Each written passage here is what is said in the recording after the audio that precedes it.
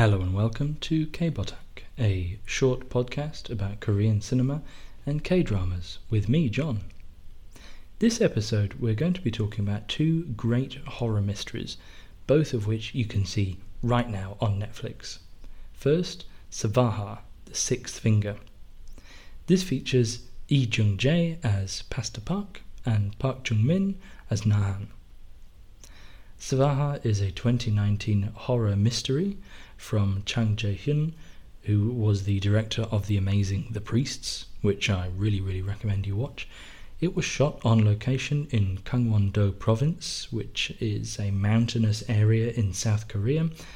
Gives it this great rural, kind of rusty vibe. I love films that are situated in places like this. Think The Wailing.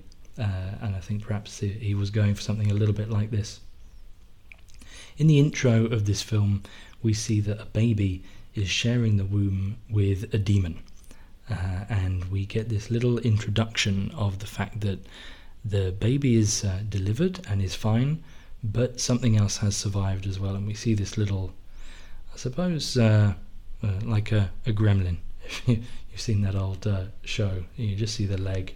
That's what it made me think of. It looks scary though. The film itself is about a pastor, Lee Jung-jae's Pastor Park, who investigates cults and dangerous religious fringe groups, and he's asked to investigate Deer Mountain, which is this esoteric Buddhist group, who has a member who is the prime suspect for the murder of a young girl who has been found buried in concrete. Meanwhile, in Gangwon-do province, which is where Pastor Park is headed for, the baby is now a young girl, lives with her grandparents, and they all live in fear of the twin, who is locked away in the house. This reminded me strongly, on The Simpsons, where Bart has that kind of demon twin, and they've kept him in the attic and been feeding him fish heads for all these years. It's a little bit like that, although a lot more serious. We don't see much of this twin to begin with, but you do see some locals go over and try to check out what's going on, because this family has been moving repeatedly. They have to move to different towns. The grandparents make a living raising dogs, but they have to keep going from place to place because of this twin that they're saddled with.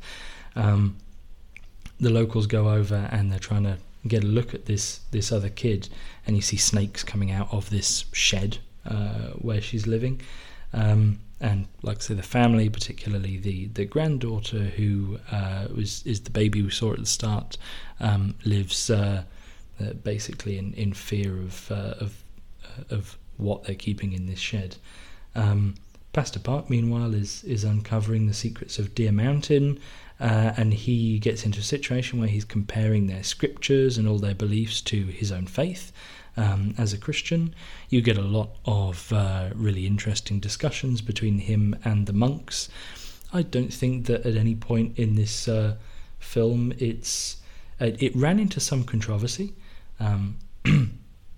So have a read around it if you think that this might contain something that would upset you, or that you don't want to watch with your grandmother or whatever, if you are in the habit of watching horror movies with your grandmother.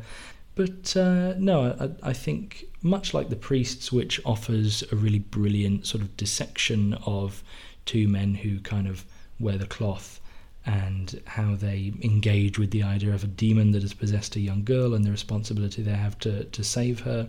I don't think that this director's works are really trying to take the mickey out of religion. It's an exploration, particularly of the more esoteric side and some of the morality conversations that you can have. I enjoy it very much for that reason. You may feel differently, so think about what it is that you want out of the movie. And like I say, they ran into some controversy, mainly around some real world figures that I think accidentally appeared in this film. That was more of a production snafu. Lee Jung-jae in this is excellent. He is one of the main reasons that I watched it. He plays Pastor Park as someone who is a bit of a pain in the arse. He's not like a super heroic or even massively sympathetic figure to begin with. And what I like about Lee Jung-jae's character choices, especially in some of the stuff I've seen him in, he's not always trying to be the hero, and he's very good at imbuing characters, not with necessarily dislikable traits, but just making them recognisably human. We all can relate a bit better to someone who maybe is a bit of a pain, a bit up themselves sometimes, but comes good in the end. We can all be like that sometimes, a bit full of ourselves, but we want to do the right thing. And that's the kind of character Pastor Park is. Really well brought to life. He's sort of scatterbrained. He leaps at new stories. He's kind of publishing these exposés that he does on all these kooky cults and crazy, whatever like I say, fringe groups and societies that he manages to dig up on the margins of various faiths. He deliberately sensationalizes the stories he works on. He's talking to his kind of long-suffering colleague who has to do up all of the articles, and he's telling her to put in question marks to make it a little bit more catchy and a bit more sensational. He writes these headlines like Trump writes a tweet. It's things like that. He smokes like a train. He grows more serious as the story draws on, and he becomes more appalled by the actions of the people he's investigating. But I just like the way they set him up. I think he's a great central character, which I'll come back round to. But basically, this is a detective mystery story. It's got horror elements, even if it's not a full-blown creature feature. When they set it up with this thing in the shed, I thought this might be a little bit more of a story about the monster. Maybe it was going to start picking people off, or Pastor Park was going to get trapped in the house with it. It doesn't go for that. It's got some great scenes, including one that seems at first to be a dream sequence and then plays a very clever joke on the viewer, unbeknownst to the characters. You'll know when you see it, but it was a lovely inversion of the I was dreaming thing. So it mixes a really thick tension with a good laugh in scenes like that. It shows how well directed it is, really. It's got good tension throughout, both in the interaction between the various human characters and the suggestion of supernatural, if not violence, then involvement in human affairs to a level that we would not be comfortable with. So Chang Jae-hyun, he did this amazing Exorcist movie, The Priests. I was wondering if this was going to be like that. That is really contained. It's increasingly claustrophobic, especially in the second half. It's largely set in one room, but this is more sprawling. It sort of takes in all these mountainsides. It's got really good photography. You're always looking at this, beautiful sort of wintry rural environments. It makes fabulous use of the setting. For the cinematography, apparently they made some blue water using various dyes so that they could get this very cool, wintry, almost oceanic kind of colour palette for the movie. Very successful in that way. And it deals with big questions around faith itself, whereas I think The Priests was more about the conviction of the two main characters. Here, much of the plot mirrors and sort of quasi-adapts the story about Herod, while bringing in a lot of Buddhist esotericism. I think it's a really good mix. For example, Svaha means so be it, or well said, and it is said at the end of a mantra, especially for fire sacrifices. Svaha is also a minor goddess of burnt offerings. But just reading briefly around on this, the Pythagorean numerological meaning of Svaha is 6, which matches the film title and the 12-fingered immortal monk who becomes important later on during the story. So some quite neat little connections there, and the way it mixes different faiths together. I read up on all of this after. It made me interested, even if I didn't have prior knowledge about most of this, and I liked just the mix of religious imagery and ideas there. And even beyond that, if that's not something that you're looking for particularly, or that does it for you, detective style horror story. Always good, always welcome. My only complaint about this is it's just a movie. This should be a TV series. It's such a good setup and concept. I think 6 to 10 episodes of this per year, with Lee Jung-jae as Pastor Park. He's got to investigate different crimes and weird sects every year. I think that'd be a terrific TV series. A little bit like Supernatural in the early days, when every episode was a different strange monster or ghost or folktale. Not enough TV series like that anymore, I don't think. This would be a great one. As it is, it's a really good movie, and recommend you give it a watch, especially if you like The Priests. And I'm looking forward to what this director does next. The Eighth Night is more recent. This is actually from 2021. It had slightly mixed reviews in some places, but I stuck this on a little while ago and I absolutely loved it. So in this you've got Lee Sung-min as Park Jin-soo, who is the axe-wielding monk who is sworn to save the world from a demon. Right, already a good concept, isn't it? Park Hae-jun as Kim Ho-tae, who is a homicide detective on the case of the weird killings, which are caused by said demon. Kim Yoo-jung as Aeran, who is a mysterious young woman, and Nam Ta-rum as Chung-seok, who is a young monk who has a vow of silence, at least at the beginning of the movie. It's a horror mystery, again, it's why I've paired it together with Svaha, other than the fact both are on Netflix, so these can be a pair, these can be a binge if you want to do that over the weekend. Again, religious overtones, Buddhism more to the fore this time. Obviously the main character is a monk, and this is inspired by something called the Diamond Sutra, which I'm obviously not familiar with, but it is a series of teachings widely spread in East Asian Buddhism, including in South Korea, and it originated in the Tang dynasty. The film, The Eighth Night, tells the story of Buddha capturing a demon who will try to escape by using human beings as stepping stones. It has to leap from one to the next, night by night. It is a really evocative idea, and it must pass through 7 of them to reunite its eyes, one black and one red, which the Buddha has ripped out in his successful efforts up until this point to contain the demon.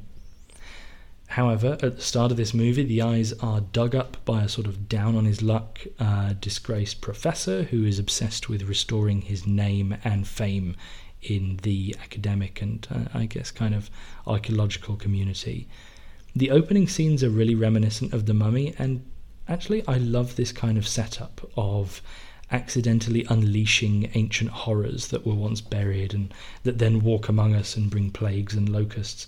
Not enough movies like that anymore. I don't know why more filmmakers don't follow the template of The Mummy, of establishing some ancient or mythological or spiritual backdrop, and then just bringing it into the modern era for kind of a horror flavored action adventure. That's great stuff. Maybe it's because particularly in the West, we don't really have a lot of IP, and everything's IP at the moment in the West. I'd love to see more stuff like this from Korea. There's obviously a lot of rich spiritual and folkloric traditions that they could tap into, and just a great formula. So I love this. I was very happy to find out what sort of movie this actually was. So as a result of all this happening, Sung-min has to take up the sworn duty of his post, which has been passed on to him by his various seniors. He is the guardian, and he has to kill the stepping stones so that he can take out the demon while it is vulnerable. So basically this demon is possessing people, and Sung-min has to go and kill one of them if he can find them.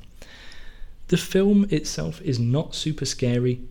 Neither of these films are. I don't think. A couple of scenes in Svaha. In this one, there's a couple of tropey spooks, like the creepy schoolgirl that they put in all of the posters and the trailer. In fact, the trailer nearly made me sort of bump this down my watch list and not bother with it straight away, because it looked a lot more typical, and I think it's a bit wrong the way they're selling it. This isn't another ghost story with, like I say, a creepy schoolgirl that follows people around. This is a really good kind of chase thriller, with some good tension, based on spiritual ideas, with a pretty original monster idea, and a monk with an axe pursuing a demon. So really strong pitch once you put it that way, but sadly they're not selling it like that. It's what this podcast is for. So pretty tense. There is some gross out stuff. For example, as the demon passes from one person to another, it leaves the bodies sort of drained and empty in a fairly gruesome way. Again, that reminded me of The Mummy, the scene where they're going, he's still juicy. It's a little bit like that. It's played often for laughs as well. But in general, I like a story like this, where there's kind of a terrifying being, a demon. It's not just about surviving it or being chased around by it. The protagonists in this actually have a reason to chase it down and take it out, because if they don't, it's going to bring about the end of the world. All of the imagery in this film, especially everything that was related to the kind of Buddhist tales and sutras, is absolutely amazing. There's this kind of storybook style, gorgeous animation at the start while they tell you this story about the stepping stones. The film in general is beautiful. The cinematography, everything is resplendent. Watch it on a good screen. It just looks really, really nice, and has a number of scenes that I think they didn't even have to do. They just chuck them in, and it looks fantastic. Really clever, visually clever, incredibly fun. The pacing is great, and I think the dynamic between the two leads, Seungmin and Cheong-seok, for the most part, is really well thought out.